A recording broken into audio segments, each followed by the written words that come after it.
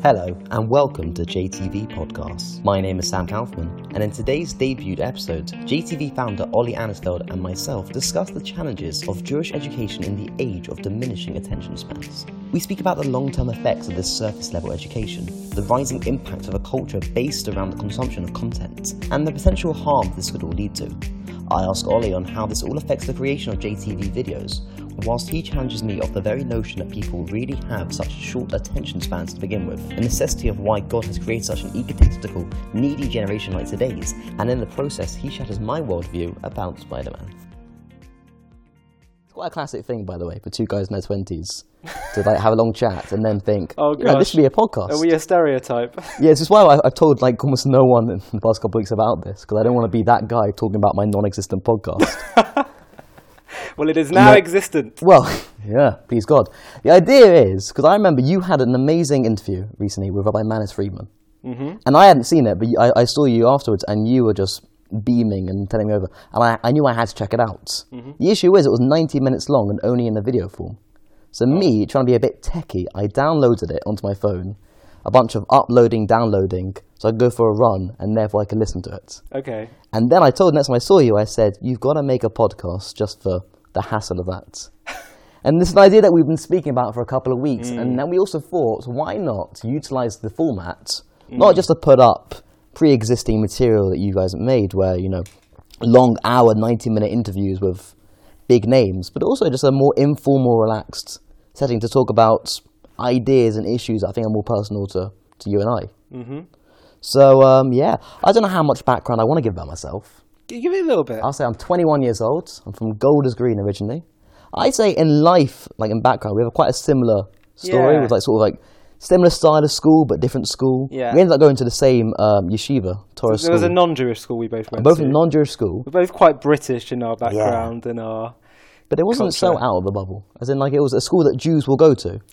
Yes. It's not unheard of. I wasn't the only kippah yarmulke wearing in the school. Oh, I was. Oh, I was in my year. There was one other guy.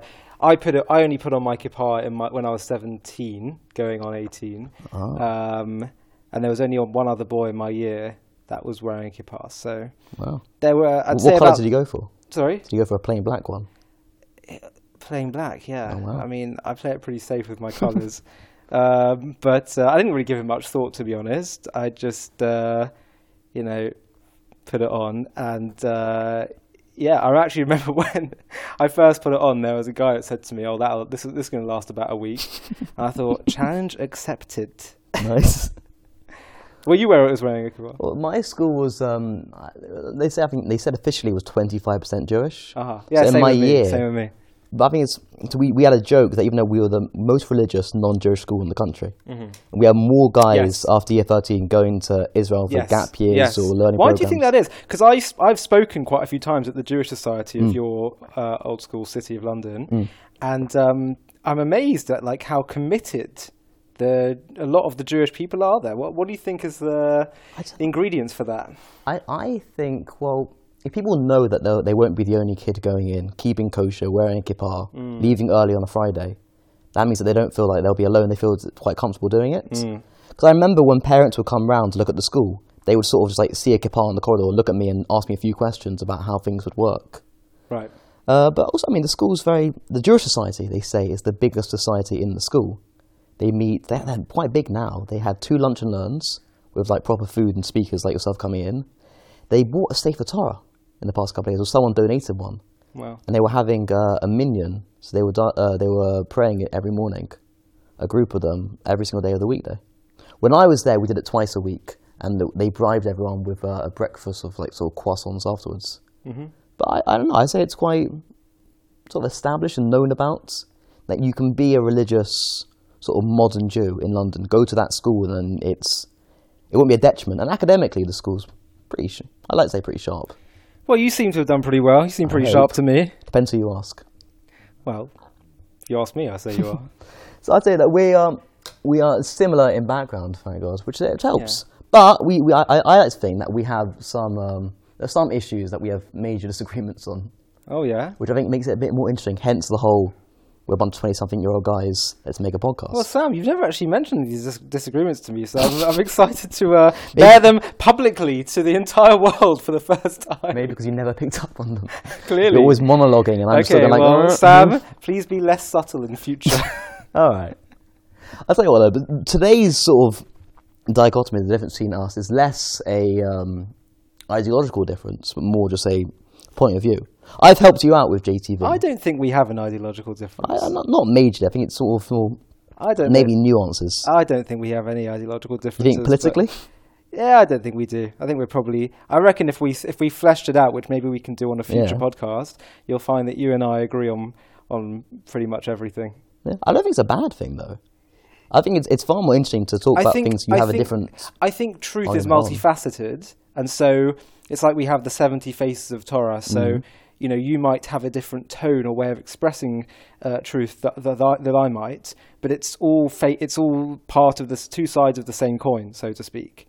So, but look, we've now clearly enticed people to come for podcast number 2, where we can talk about political matters, I guess. Yeah, well, the gloves are off. But that's not what you wanted to talk about today, was it? No, the thing I was thinking about today is, and I think the difference is it makes you as more of a producer of content and me as more of a consumer. Mm-hmm. I've helped out a few times in the past couple of years, sort of with, I looked at scripts before and subtitles and that kind of stuff. Mm-hmm.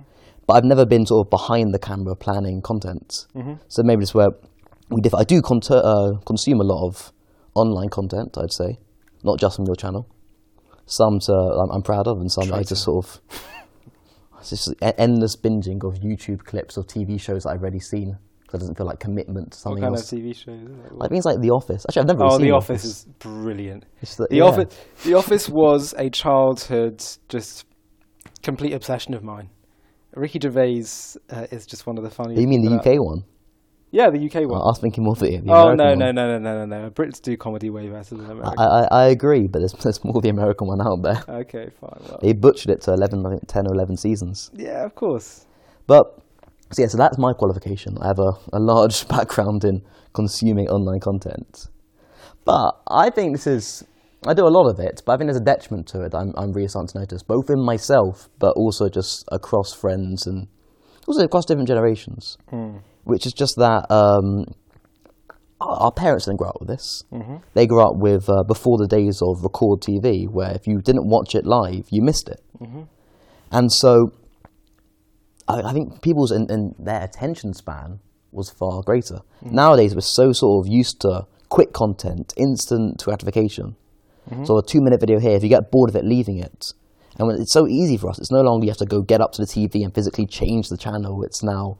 just you tap your phone and there you are. Mm. That it's having a wider detrimental effect on just our way of learning and consuming anything. Mm-hmm.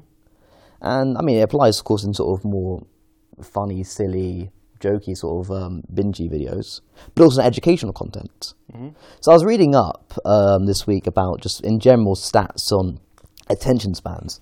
I found this cute infographic that I can find it in one of my many, many tabs.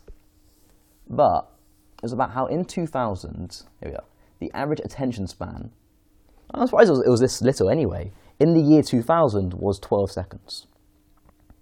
Now, I don't know how they recorded it, but then they tried again in 2015, and it instantly dropped to 8.25 seconds. So if I start making your videos on those bases, I go, hello everybody, welcome to JTV.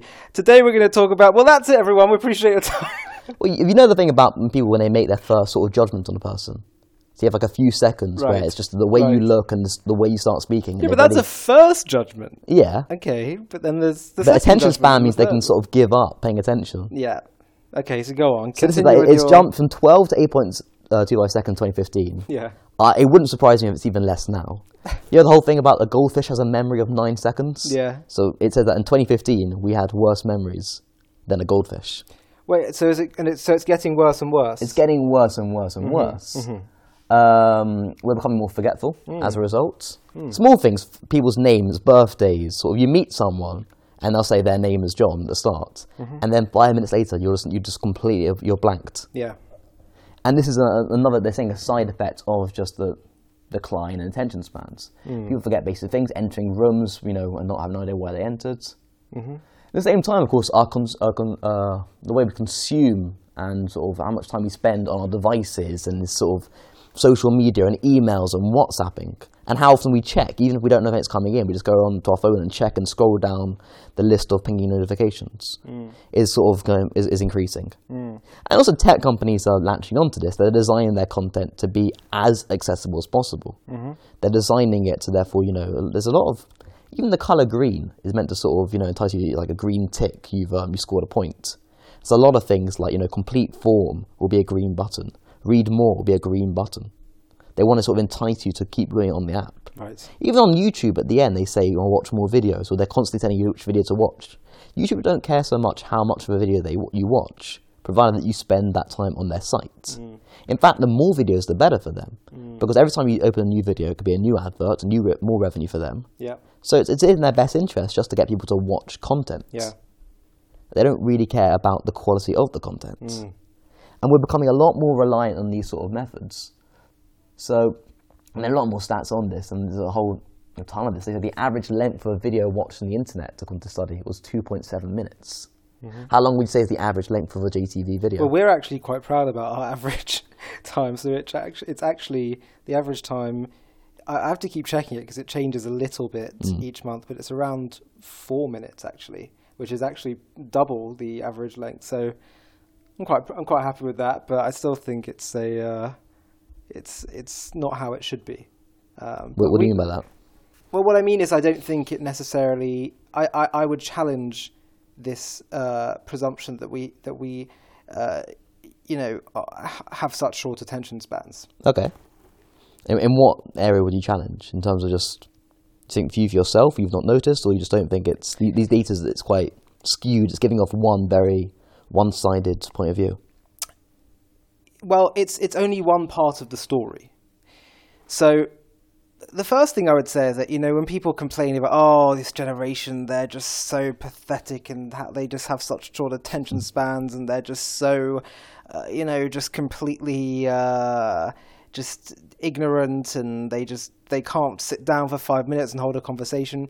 I think the first thing to recognize is that if this information overload and technology overload happened to any generation, they would react this way. Yeah, okay? Sure. So it's nothing inherent in our generation that's making us like this. We are victims of this, in a sense. And any other generation that had this, information overload, entertainment overload, serotonin overload, they would become, it has addictive qualities to it. As you said, they're designing it in a way that it has addictive qualities. But the point is that we, human beings, used to seemingly have far longer attention spans. And so is it something in the human condition that's changed, or is it something that's happened to our environment that's changed our attention span? And I would contest, and I would hold that it's something that's happened to our environment, and we don't inherently have short attention spans. And I can give evidence for that. Okay. First of all, look at the rise of podcasting. Look at the rise of no one expected that, the rise of long-form content. There are some people online and some sort of philosophers, and like whether people are watching like Christopher Hitchens or Jordan Peterson or whoever, Russell Brand, Dennis Prager, all these people on either JTV. side of. Well, I mean, we're trying, but the point is, people are prepared. Some people, at least, if they're interested in a topic, they are prepared to sit down and listen to someone just talking or having a conversation for a long period of time. So why is that? So what do you think's happened? What do you think they're achieving? Because sometimes these podcasts don't have amazing graphics and amazing this, that, the other, which, by the way, there's a great place for that. And I think the reason why I use sometimes in some of the videos fast-paced graphics and animation stuff is because you can create an amazing experience. But it's like having constant highs the whole time. The brain goes into overload. We are designed to experience pleasure in moderation and at moments of, life is about going on a bit of a, you can't always have those highs. Otherwise, they're not highs. They're just, they are your constant. Yeah. The whole, so there's a place for having moving like things that can appeal to the heart and get you there. But people are also prepared to listen to sobering, calm content. And the distinction is if it's meaningful to them. If they think this has relevance to my life, you will pay attention. If I have something, everyone has desires in life. Everyone else thinks something they're trying to sort out in life. If I said, I have a book for you, which I assure you will fix your problems, people would read a book. I guarantee you, they would listen to a lecture for 3 hours, 5 hours. They would gladly take on as much information as possible, and they would sit their bum down for as long as was needed. And it wouldn't matter how the content was consumed. So, what's the point? The point is that it's not that we have short attention spans.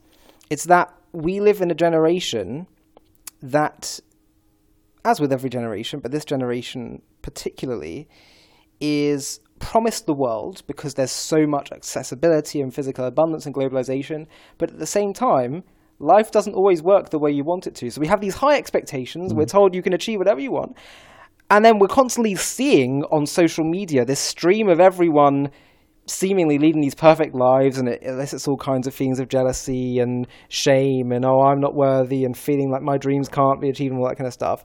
And it's like, but it's addictive at the same time because it elicits real feelings within you, and then you get this serotonin overload, and then you get entertaining content, and you can escape from that it all. And people use technology as a way to escape from their problems, and it's just a numbing activity. And so, of course, we have a short attention spans because we just constantly want to jump from something to something because we just want to escape. We're not interested in. So of course we have short. That's why we have short attention spans, because we just want the next hit, while we continue to escape our problems.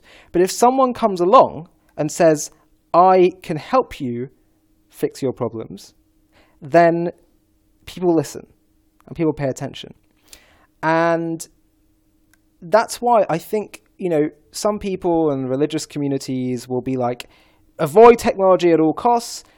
And I've never had that view with JTV. I've always thought, as with anything in this world, everything is neutral. It can be used to do good, to do bad, to love or to hate, to bring order or to bring chaos. Yeah. And technology, as Rabbi Sachs said, when we launched JTV and he gave it his blessing, he said, Zecher Tzadik Livracha, Rabbi Sachs, he said,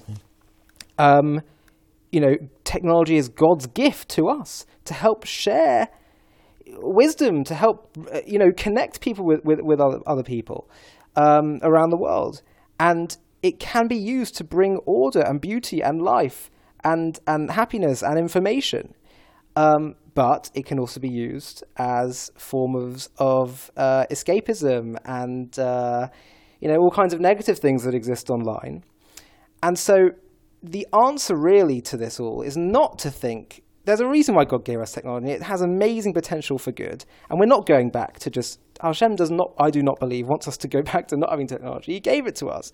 But the point is we have to be master over it, not let it be master over us. And so these people who are listening to these long-form podcasts, and they can, sit there for hours just listening to something or watching something where it's not particularly highly produced, they do that because it's giving them order in their lives. And you'll find that the more order you have in your life, the more you can be the master of technology and content.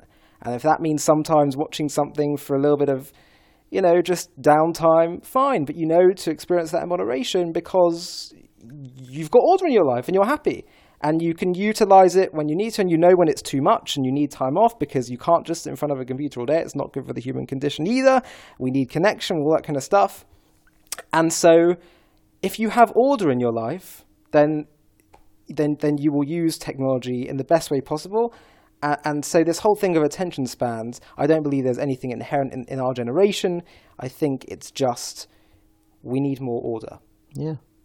I agree with you. It's not. I don't think it's unique to the fact that we are alive at this point, but it's just the influence around us. We're not to blame for the world that we grew up in. The world that we are in. No. Talk about their own personal bechira, personal free choice, and how we take control over the possibilities that we have. Yeah. And also, I agree with you completely that there is a place for all these forms of content. There's a place for 4-minute flashy videos about some idea, and they can be incredible. Yeah. And there's a time and a place for long, well-thought ideas. Exactly. It's like, Yeah. we have, in Jewish practice, there's time for dancing and celebration and things that really evoke the heart, which you can do that with really flashy content and moving content, cinematic content. But there's also a time for just sobering, just thinking, purely using your brain, intellectual stuff that might not be the most valuable, but you need that just to consume. You can't always consume intellectual information. Well, you can't consume just pure intellectual content when it's very emotive and very, you need to be in a classroom, So there's a time for a classroom, and there's a time for a wedding hall or a celebratory simcha, whatever it is. This is like the line in Kohelet, Ecclesiastes. Is that how you say it? Oh, I've never known. I've never known. Tongue around that word. The one done by Solomon, where he said there's a time for dancing, time for joy, time for sadness. And also that you need both, otherwise it has no value. If you're only watching stand-up comedy specials, you stop laughing because that becomes the norm. Yeah, and everyone who's just constantly getting this overload of whether it's just stuff on Instagram and they're just constantly scrolling, they're miserable. It's miserable. And also scrolling on Twitter and Facebook, where everyone's constantly moaning and screaming at each other and and just bringing more and more chaos, rather than thinking, okay, let's be proactive in trying to fix things, rather than just being another anonymous troll online that just criticizes everyone, hates the world, and it's becoming completely maddening, and but it's addictive because people, it's like a vicious cycle, exactly, because basically, the more it becomes painful, the more you want to escape. And how do you escape? By going on technology. Exactly. So, for me, my view is let's use everything tool in life and everything, including technology, to bring order and wisdom to people and godliness. Yeah. But it's also you have to do it with a recognition of how it can be used and the pros and the cons of each medium. But also you have to do it with caution.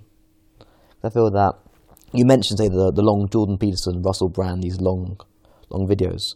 Often the way people find out about these figures and these speakers is they'll see sort of short clips online of these taken from these big. Yeah. I've never sat down and listened to an entire Joe Rogan podcast, but I've seen many small clips of different figures.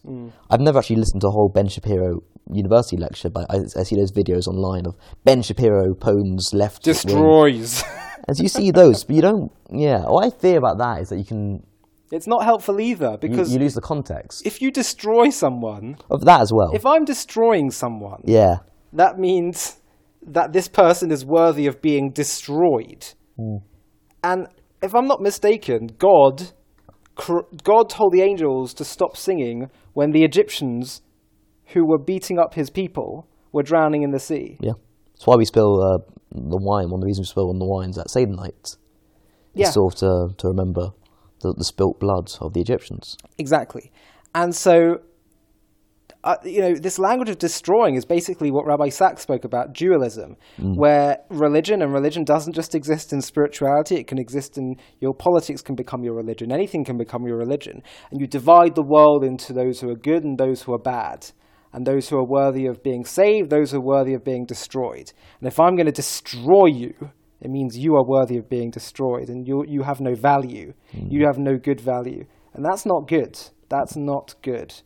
And so you tell me, you said at the beginning of this podcast, we're going to disagree on politics. I think you'll find that we'll probably have a lot more in common than you think. I've been thinking about this a lot, and I think the whole tone of politics, both left and right, has become far too fanatical and too tribal. Yeah, it's more about not the why behind these discussions and what's actually they're talking about. Yeah, it's the style, the way, and the how. It's become religion. It's become religion and fanatical, and everyone's digging in their heels. And it's basically us versus them, and it's dualistic. But you know why also the Ben Shapiro destroys those videos, get millions of hits on the top. The why, the angry tweets are always at the top of your news feed. Because they're the most sensational. Yeah. And they're the most exciting. And the people, when people feel someone makes a really good point that they agree with, and they're allowed to make their point, and they may well be right in the points they're making. But whenever it's just trying to attack another human being, knowledge and what's true and not true is separate from the human being that you're disagreeing with, and that's the problem. That's the problem. It's the tone, and it's we should be able to disagree with respect for one another, that's just what's being lost, and it's just all part of this hysteria that's overtaken this generation, and that feeds into the whole attention span thing. It feeds into everything. I'm sure. I know for sure a lot of it does. Yeah, but I was thinking, with the short clips, what's the end today in sight in this socialist, and they get people to click? I think the theory is if you watch a 5-minute, 10-minute clip or something, or even these lectures. I mean, the way it works for me in university is that the lecture is meant to be a 2-hour, 1-hour overview of the topic, but we're meant to read around it. We're meant to do our own work around it. It's meant to sort of just be like a headline to the article. And if we are only consuming sort of the overview, the 5-minute best clip, or the highlights of the sports match, we're only used to that, then we forget and we don't understand the full context. And naturally, I mean, it takes more time and more effort to sit down and watch the whole lecture and to read all the books. But the amount of knowledge that you'll get from that piece will be significantly less. Okay, and your point is? Well, another sort of like fear of this short attention span and the way we consume content is, and you mentioned also it's about when you have a desire for the content, then you can sit down and bring more in, is that we seem we learn less from it. If you want to learn about a topic, and you go onto YouTube and you watch a 10-minute overview of that certain topic, you might, but now become familiar with the buzzwords. You can listen to a conversation about it and be more comfortable understanding it. But one's own knowledge lacks all the nuances and details that really it takes to, master a topic, master some piece of information. And if we're becoming more numb to sort of just the way we take in information, then it feels quite clear to me that also we're going to become more numb in our general understanding of things, and the way we know stuff, it becomes more fuzzy. Exactly. And we'll learn less. Which is why I keep challenging this notion that we have short attention spans. It's not true. If I'm here and I present to you something that you think can really enhance your life, or if you are convinced this can enhance your life, you will listen for hours and hours and hours, and you will make time, and it will bring order to your life. So all I think we need in this generation is to bring order and to bring truth and godliness. And it all, in my view, a lot of it comes back to that interview that you mentioned at the start that I did with Rabbi Manis. I think a human being needs to be needed, and when you feel needed, you feel you have a job to do. It brings order to your life, and you start to become master over yourself and over the things in your life that are going on, and you start to feel you have dignity and purpose, and then you overflow that to other people, and you become more loving to other people, and you can only overflow when your cup is full. And then that brings order to the world around you and to other people. And so I think we're not going to solve anything. Technology itself can't solve the problem, and turning off technology can't solve the problem, because we can't. The genie's out of the bottle now. And I know some religious communities, perhaps wisely, are just trying to limit it. But the problem is people's autonomy feels squashed. And then you end up having people that just are shamed or feel terrible and guilty for using their phone. And by the way, it turns out, I was just talking to someone yesterday who was sort of wondering, why is it that alcoholism isn't such is a very I think it's disproportionately lower issue in the Jewish world, certainly the religious Jewish world, than it is in other communities. And he thinks one of the reasons is because it's so readily available, in Friday nights and Kiddush and Shabbat lunch. And when people feel that something isn't available and they can't use it, it creates a curiosity and a mystery around it, and so I think that it's a double-edged sword, just totally banning technology in a world which is so technologically connected.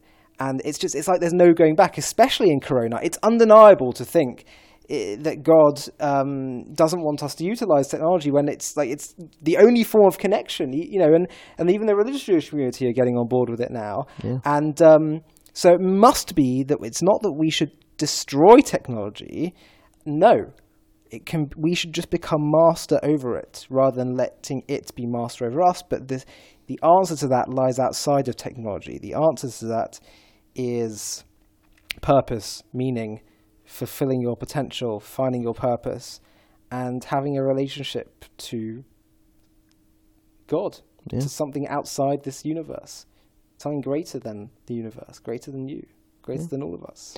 Also, it should be said that even the more Haredi, more ultra-Orthodox communities who've often held back from technology, and I live in an area which has a lot of these sort of people around me. Yeah. My family aren't as such, but even when they bring it in, they do it within moderation, which I have a lot of respect for.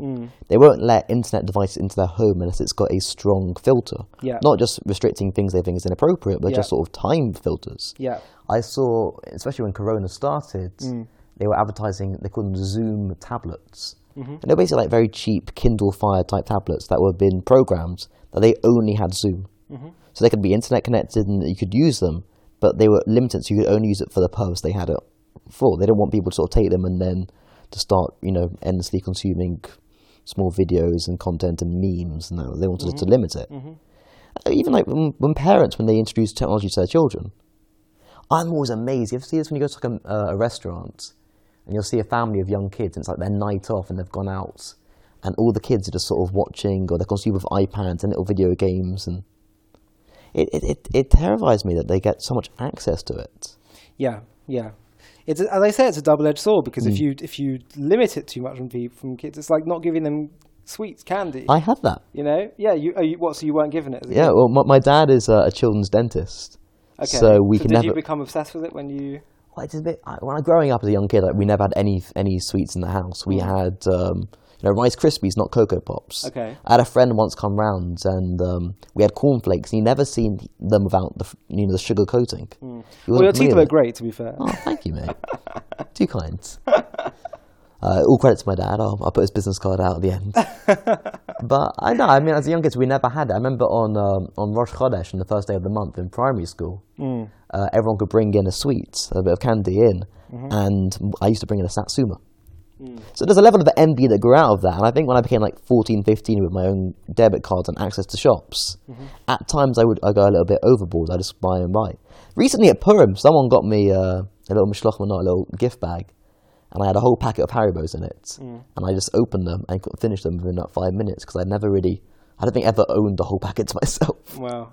And I think a bit of that is, on the other side of my parents, which I'm very grateful for, is growing up, they never allowed us to have a games console at home. And all my friends did, and I was always like so envious of them, and I would try and do different chores to get a Nintendo DS or access to that one, or even just a phone with games on it.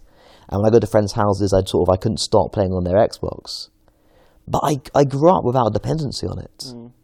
And I've never, I can't sit and play video games for hours. I can do five, I can't. Me too, I can't either. Although sometimes, but... I owe it to that. No, look, everyone has the things that just don't appeal to them anyway, and things that do appeal to them. But if it might appeal to you, if there might be some curiosity there, then, being told you can't do it, in some ways creates more of a desire to experience it, because you want to know about it. So it turns out that I think in this generation, more than any other generation, we just don't like being told what to do. And I know I don't. But we feel we want autonomy. We want autonomy. We also believe it's a right, which is... Yes. More, I don't say modern, but more modern idea. Yeah. And the question is, why would history go that way? That we feel more and more interested in our decision making and no one enforcing it upon us, and us feeling as autonomous and self-conscious as possible. And the answer is because that's exactly what God wants. Why? Why would he want us to feel such a sense of self? Because then, when we choose him and choose to love him, that's a real relationship because we've really chosen it. See, where Adam and Eve in the Garden of Eden, they were so aware of their, the fact that they're just a product of God's creation. They're just like, all right, God, what do you want? What do you want from us? And see, they figured out that eating from the tree, even though God said don't do it, that's exactly what God needed to happen, because he couldn't tell them to do. The whole point was they had to go against his. They figured out the whole point was they had to go against his will so that they would then become something outside. They were just like a complete product of God's creation. So there's no relationship. There's just God. They're a product of God's creation. So by eating from the tree and doing something against his will, suddenly they become a self. They ate from the tree of knowledge, of knowing good and evil, meaning they suddenly are able to pick between the two. They suddenly have choice, free will. And Hashem said, Shkoyach. Shkoyach. We believe history only progresses. It doesn't. It only goes in one direction. You really want to tell me that Adam and Eve, the greatest of the greats, the original human beings, they didn't have. They were just too stupid. They made a mistake. Like little children. No. They realized that if God can't tell you to do this because then there's no self. If he says, I do it, but I don't want you to do it, but I need you to do it. It's the catch-22. Yeah, it's the catch-22. So he can't tell you to do it, but they realize you got to do it. And then God said, and that's why, God said, why was day 6 the greatest day, and then day 7, like it was, it clearly, that's why the Yetzer Hara is so, God's like, this is very good, because that means you now have choice. And so ego, the whole process of history is us developing more and more of a sense of self, more and more of an ego, so that we feel as much a sense of self as possible. And then we just tell God, and then what will happen is we then choose a relationship with God, and then it's a real relationship. So what's happening now is we're just becoming the most needy generation, the most self-obsessed, the most wanting of autonomy, which is fantastic, because then when we choose a relationship with God, it will be the most real it's ever been in human history. So you're saying it's, if utilised well, it's the ideal state? Because I often look at it as sort of a lot of restrictions that we've now imposed upon ourselves, or we now have with ourselves, that get in the way of a relationship with Hashem. All these sort of distractions and me, and we don't think about others and the world outside of our own peripheral vision. Yeah. I mean, that might just be taking, the other side of the coin. If you take the opportunity that we have and then go down the alley of, I guess, sort of single-mindedness and the bad side of ego.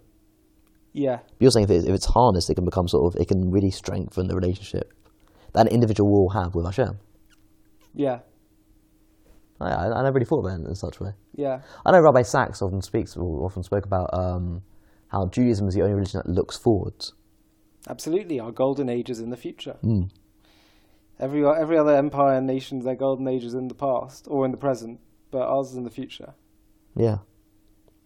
And also it always makes sense that the world that we are entering into has to be one step closer to Mashiach, to the final redemption. It only goes in one direction, and that's the story of Purim, that no matter what happens, even if you do nothing, God wants you to do something because he wants you to be part of the story. Yeah. Isn't that what Mordechai says to Esther? He says, regardless of what happens, God will save us. Exactly. But you could be the one who really is the catalyst for change. Exactly. We don't choose the ending, but we can choose which character we play in the story. And evil will destroy itself. Haman will build the gallows for Mordechai, and he'll end up being hung on the gallows. Who killed Hitler? He killed himself. Evil will destroy itself in the end. It's just a ticking time bomb. Exactly. Yeah. Exactly. It has to happen because God has to have a relationship with us. He has to. So evil must be destroyed. Yeah. It's funny when you're talking about Adam and Eve. I was thinking about this morning actually because I happened to be teaching some 7-8-year-olds, and I mentioned the story of Adam and Eve. And when I learned about it as a kid, I thought of it as a very simple black and white sort of cartoonish story of there happened to be a first man, but he's like me.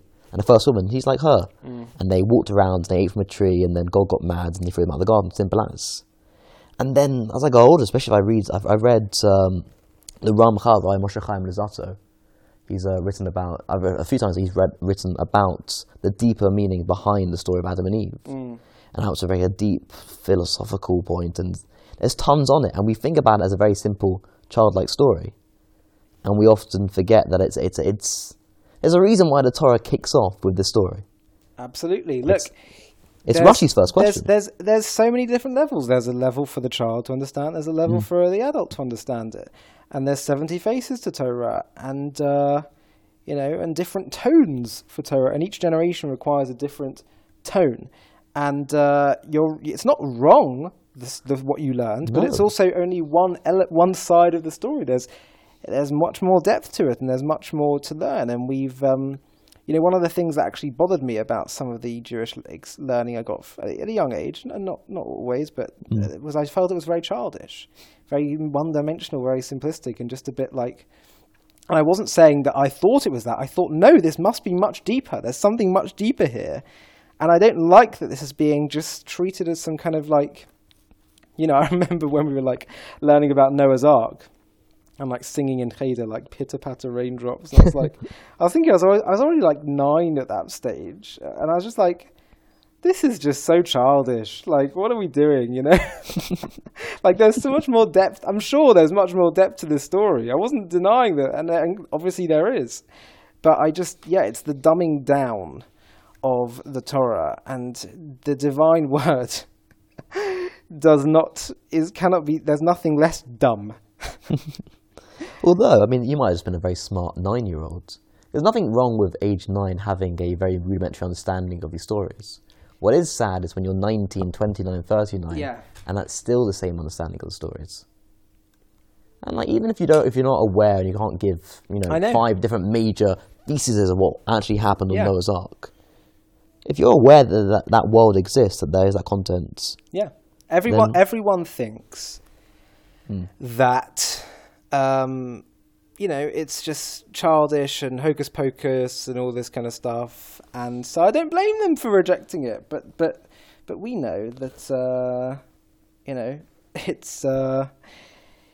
it's divine. It's infinite. It's got the whole world in it. There's a famous story I think it was the Lubavitcher Rebbe, where someone said to him, "Rabbi, I don't believe in God," and the Rebbe went, "Yeah, me too." So I was like, "What?" He said, "Yeah," and the rabbi went, "The God that you believe in, I don't believe in either." Yeah. It is very simplistic, sort of old man in the sky, angry.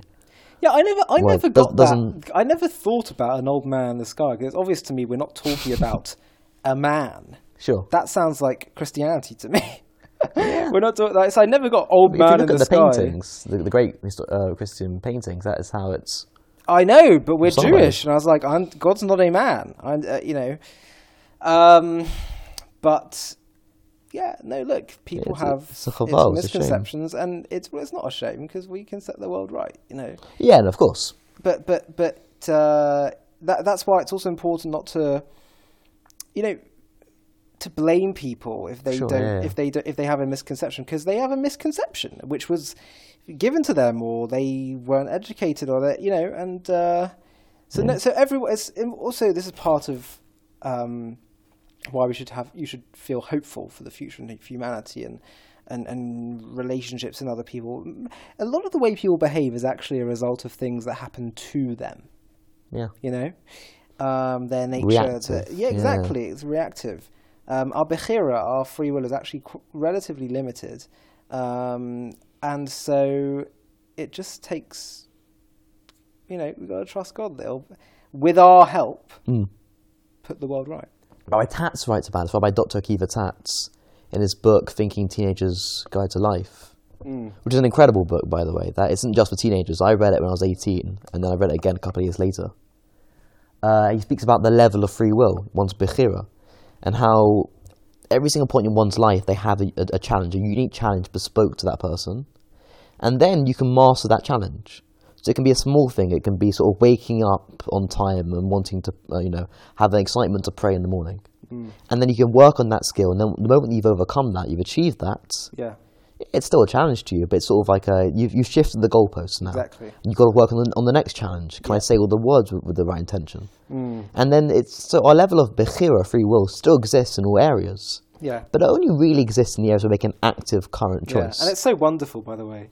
It's such a wonderful process because, like, that's growth, you know, like, you know, you overcome a hurdle and it's great and you enjoy it and you smell the roses and then it's like, okay, let's go to greater heights.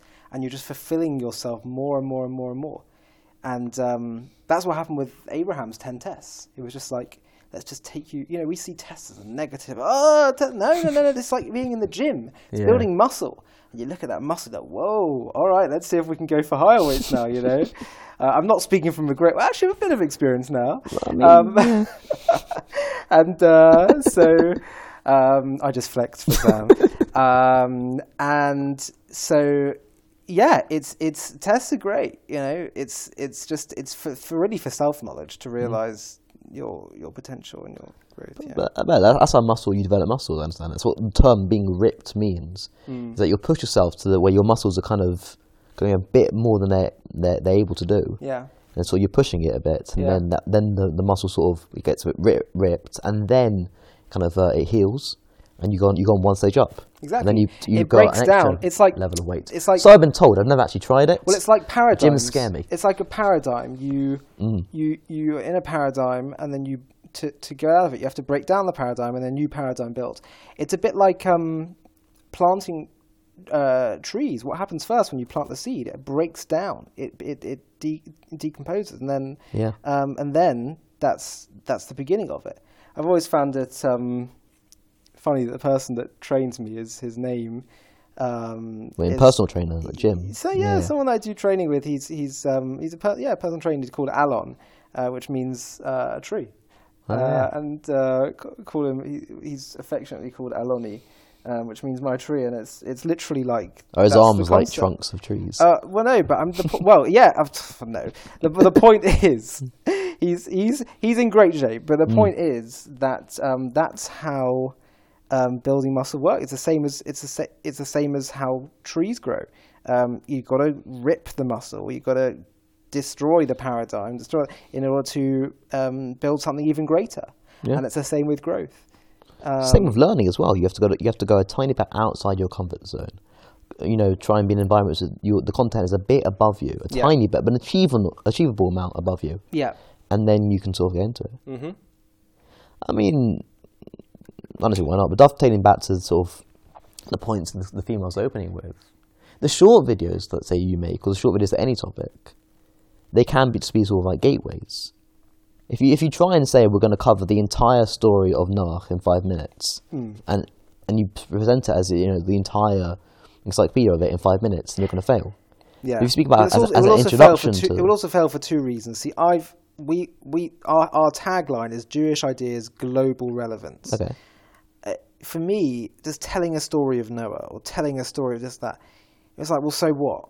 What relevance does it have to my life? I mean, I remember when I first went to a Talmud class in yeshiva. I had no idea what yeshiva really was at that point, and Judaism I'd only really experienced as like being relevant ideas on the weekly Torah reading or Jewish history, and it was all very meaningful. And I get into a Talmud class, and they're talking about selling a piece of land in a plot of land in ancient Israel, and I put up my hand totally innocently. I said, "What relevance does that have to my life?" And didn't get a good answer at the time. Now, of course, I have a great understanding and appreciation for the importance of the methodology behind Jewish law. But it's a good question to have. Yeah, no, it's a good question. So in some places, that question is sort of almost scorned, and people are embarrassed to ask it. But yeah, well, I wasn't, yeah. And it's quite well. It's I don't know what it says, but I said it, and. So for me, the questions always be, what relevance does the story of Noah have to me? What's the message behind it? Not just what, why, and what's it telling me? And it's all that comes back to what we're saying about content that sell. If you know that content is relevant to your life and can enhance your life, can help fix your problems, you will pay attention. So that's always been the motivating drive for JTV and for the kind of content that's been interesting to me and that I've wanted to share with other people. So you think if you can make the content seem everyone can be aware that the material covering is relevant to them and they can develop a desire for it, then they'll come back for the 90-minute videos, the long videos. They'll go to classes. They'll get more involved. Yeah, perhaps. It's a good gateway, but you don't feel like you're sort of limiting them to only to the 5-minute clips. Yeah. Limiting them to a service level knowledge. As I say, we do a mix of content. You know, Sure. it's like the emotional and the intellectual. So And the Donald Trump longer parodies. form and the short form. Exactly, and the Donald Trump impersonators, which I love. By the way, my favorite thing about Trump is the way he always finishes the sentence by saying, and you know that, and everybody knows that, and you know, the election was a fraud. You know that, and it's like the self-confidence of, and everybody knows, you know that, and it's like I really no, I admire it because he's like everyone. He's saying everyone knows that. I think, well, if everyone knows the election was a fraud, then you would have, and you would win, and then you would be the president right now. But no, honestly, I've learned from everyone, and I learned from his self-confidence. He's just insisting that everyone knows what he knows and what he thinks. And of course, that's not true. Everyone has a different brain, a different perspective. But I appreciate his self-confidence and wanting to push for what he believes is important, you know. And it's just quite funny though, like saying, you know, like dark chocolate's the best kind of chocolate out there, and everybody knows it. You know that. Come on. It's a very distinct style of speaking. There's nothing where we disagree on. Can you imagine? You think your Donald Trump impression is far better than I think. Can you imagine like a rabbi talking? Yeah. Like you know, like look, you know. And Abraham was very hospitable, and you know that. I mean, you know that. Everybody knows that. That's what. Like, just give. It's just such a funny way. When you stand on the pulpit, yeah, you can get up there. That'll be your time to shine, and you can assert knowledge onto the community. I look forward to it. One day. Alas, we digress. No, I mean, no, I think that's very true though, because I was wondering about the responsibility. So what I said is, you as a content creator, there's a responsibility if you're putting things out in the ether about big topics, very fundamental topics. And I've spoken to people where a lot of their entry to different big Jewish topics came through JTV. I came across you, I guess, later when I was sort of ready, you know, the one who's part of the crowd, part of the choir. Mm-hmm. But they said it's been massive for them. So you have a responsibility in that sense. But if you always go into your content with the idea of making it relevant to them and not trying to say it's sort of, you know, all-encompassing, then, yeah, hats off to you. I think the theory is when people, they make small content and their goal is not just to, you know, become a catalyst of more learning, but rather just to get more views, to get the people to watch their next video and the next video, and then it becomes very sort of like a circular. You know, again, what I said about the social media companies and the companies like YouTube and the way they model their products is only about them and not about really about the needs of the viewer. But if you're tailoring it with the needs of the viewer in mind, then I can only assume that it will be successful. Yeah, I feel there is, by the way. I've always felt there's got to be a synthesis between what I want to share and the best way that people want to consume you know, content and what people want. And JTV and I think any successful media company, it's going to be about constant fine-tuning of how do I communicate the things that I care about in a way that people will be receptive to. But I think the most important principle is talking about what you care about and what you know. And if you have passion for something, people will be receptive to it. You know, is that how you choose the content and the videos you make on JTV? Largely. Sometimes we'll be responding to events or responding to things that are happening. Sure. But, you know, yes, I think absolutely share what you're passionate about, and that will shine through. And, you know, I remember listening to all of Ricky Gervais' interviews about how he, you know, came up with The Office, and it was based on life experiences, and same with Extras and these other things. That was another TV show that he did. And he just said, write about what you know. What you know is the best form of content. And what he really means, what you care about, or what you're passionate about, or what you find funny, or what you find wise, what you find informative, what you find, etc., etc. Because it works. Meaningful. Yeah. When you're overflowing from what you have to other people, people are receptive. Because I think, like, even in if someone has a desire to learn about, you say read this book and it will fix all your problems in life, it helps if the book's well written.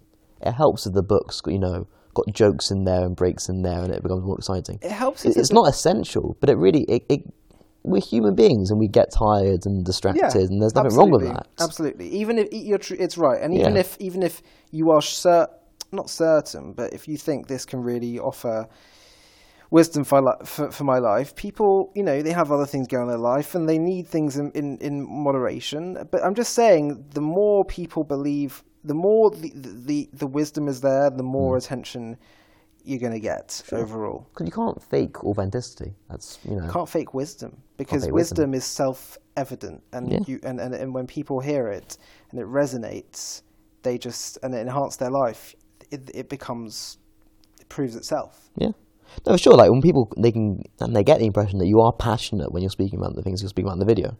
Especially when I think the more things that are more off the cuff, it's a live event, or the videos that you sort of film in the portrait mode on your phone. Yeah. Where it really comes across that it's something that you've thought about and that you care about, and that it means something to you, and you become not just sort of a transmitter of information, a middleman, but you become an actual. I guess it's more the role of an educator, or any form of educator or presenter, just to make it sort of become more human. And naturally we'll care more, because if you care, it must be important.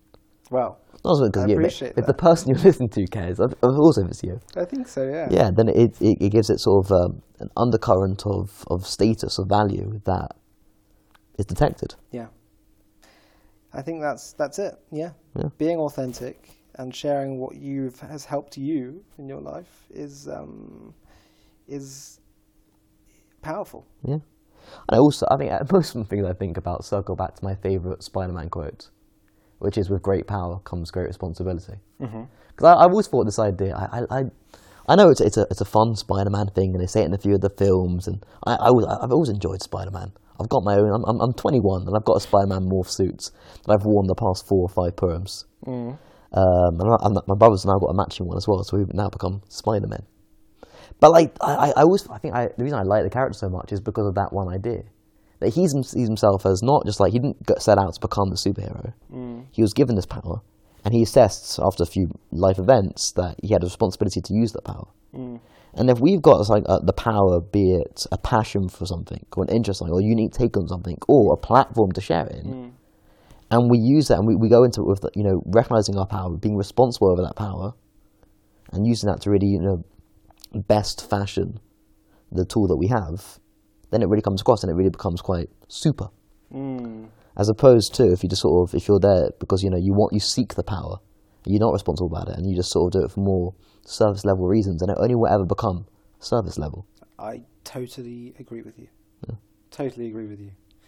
Spider-Man. I'm yet to find. I've been looking for a while, a lot of Googling, if I'm honest with you, about like some great line of some ancient rabbi, or written in the Talmud, of a great sort of a proverb that seems to encapsulate the general idea of great power, great responsibility. If someone could let me know, I'd be very grateful. Great power comes great responsibility. Let's think. Because I once spoke to teenagers about this. I'll tell you that I think it actually, in Judaism, works the other way around. The more you take responsibility for God, the more he gives you power. AKA our great forefather, Abraham. What do we know about Abraham before God said to him, Lech lecha, Abraham, go for yourself, and I will make you into a great nation, and I will bless you, and I'll bless those who bless you, and curse those who curse you. And suddenly he's got all this power, all this blessing and reward. Where did that come from? Do we know anything about him beforehand? Where, did he just get this out of the blue? He literally just shows up, right? So in the basic reading of the Torah, he just sort of appears. Yeah, so it turns out that actually we do know a bit about him beforehand. Oh, in the Midrash and in the commentary? No. In the Torah text itself. We do. Do we? Pray tell. We do. But people have missed this. Some people have missed this. So, in the end of Parshat Noah, the second Torah reading, we are introduced to Abraham. That was what his name was before he became Abraham. And basically what happens is Abraham. Well, actually, let's wind back even further for a second. Just before we're introduced to Abraham, we have the story of the Tower of Babel. Yeah. And what happened was you had a people who they said, let's build this big tower. Why? Let us make a name for ourselves, lest we be destroyed and scattered. And basically, they were saying, we want to make a monument to ourselves, to us. And God said, oy vey, this is not good at all. I'm going to have to scatter them. What's all that about? What was going on? Basically, they were trying to make life all about propagating themselves and their own persona, ego, and it was a very, very kind of self-oriented society that basically just said it's got to be about us, and they were kind of, I suppose, in some ways, pushing God out of the picture, and so their society was propagating their own name, building a monument to us. Let us make a name for ourselves. And then we're introduced to Abraham, and what we're told about him is that his brother dies, and so he ends up marrying one of the daughters of his brother, and his other brother marries the other daughter of his brother. And she's known as Iscah, but we're told, I think, by Rashi, I think it's Iscah, that Iscah was Sarai, who was Abraham's wife. Yeah. And so Abraham's other brother was able to have a child with one of the... And the reason was it was sort of like a type of Yibum. Yibum was where you marry if a husband is able to... Sorry, if the brother of a deceased brother... Yeah, it's just a case where if a man, sadly, or a family, you've got a husband and wife, yeah, and he passes away before having children, yeah, then it's a mission, it's an oral tradition, it's a law that the brother of the deceased guy has to now offer his hand in marriage to this widowed woman. Yes. So that she has sort of a way to sort of be still supported and also to continue the family name. It's not really the marrying the sibling part doesn't happen at all nowadays. Yeah, it doesn't happen at all anymore. In the very rare cases, what does happen is this sort of very interesting tradition of the way they get out of it. There's a whole, they have to spit on a shoe. Yeah, exactly. Now, why do you think they have to spit on a shoe? Why to spit on a shoe? Ooh. Because I don't know, I've learned about it. saying, I think one of the reasons it's saying, you are not going to fill his shoes and take his place and continue to exactly what you said, continue his name. Yeah. Right? Continue the deceased brother's name. It's a great chesed. It's a great kindness to do this. You're going to propagate the name of someone who is deceased, who can no longer do it. And Abraham is saying, I'm going to propagate the name and of someone who's no longer was unable to continue to propagate his name. And it's a great kindness to do that. And so he married Iscah, Sarah, and they were unable to have children. Yeah. So now it's like, well, what does he do? So Abraham was a man focused on propagating the name of others, and also of propagating the name of God. Okay. He was focused on the propagation of other people's welfare, other people's names. And interestingly enough, it says, Vayesh, I think the language is Vayeshvu Sham. They settled there when it talks about the people just about to build the Tower of Babel. It says they settled there, and then they're about to build. And they use the exact same language. I think it's at the end of Parshat Noah, where it says Abraham and Sarah, they settled in a place, I think it was called Haran. I know what you mean. And it's almost like maybe telling us, because I think this is the only two times in the Torah where this language, Vayeshvu Sham, is used. They settled. There's only these two occasions. And maybe it's saying they were thinking for a second, they were kind of at breaking point. I don't know, but maybe they're thinking, because there's like a connection between here. Maybe there's maybe it's a contrast between the two types of thing, but maybe they were thinking, we can't propagate the name of, what do we do now? Do we break up? Do we where do we go from here? And it's at that point where God then comes into the picture and he says, Avraham and Sarah, Shekoyach, Lech Lecha. Now you go. You have shown me that you are someone prepared to propagate my name in this world and propagate the name of other people in this world, and you are the exact kind of person that I'm going to need to propagate my name throughout the entire world and to be the father of a people who propagate my name throughout the entire world. You are going to be the head of the forefather of my chosen people. And so when you say, with great power comes great responsibility, Avraham took responsibility, and for that reason he was given all this power. God will reward people who take responsibility with power, because they are going to use the power for good. Thank you for joining us today and listening to JTV Podcasts. You can find more podcasts from JTV, including interviews with Rabbi Manis Friedman, Dennis Prager, Rabbi Dr. Akiva Tatz, and many more. Available on Apple Podcasts, Spotify, and Google Podcasts. Just search for JTV Podcasts with Ollie Anisfeld. Don't forget to subscribe on the JTV YouTube channel for hundreds of videos on Jewish philosophy, Israel, Jewish wisdom, and much, much more. Please consider supporting us so we can continue to grow. Just visit paypal.me/JTV channel. Thank you for listening and have a wonderful day.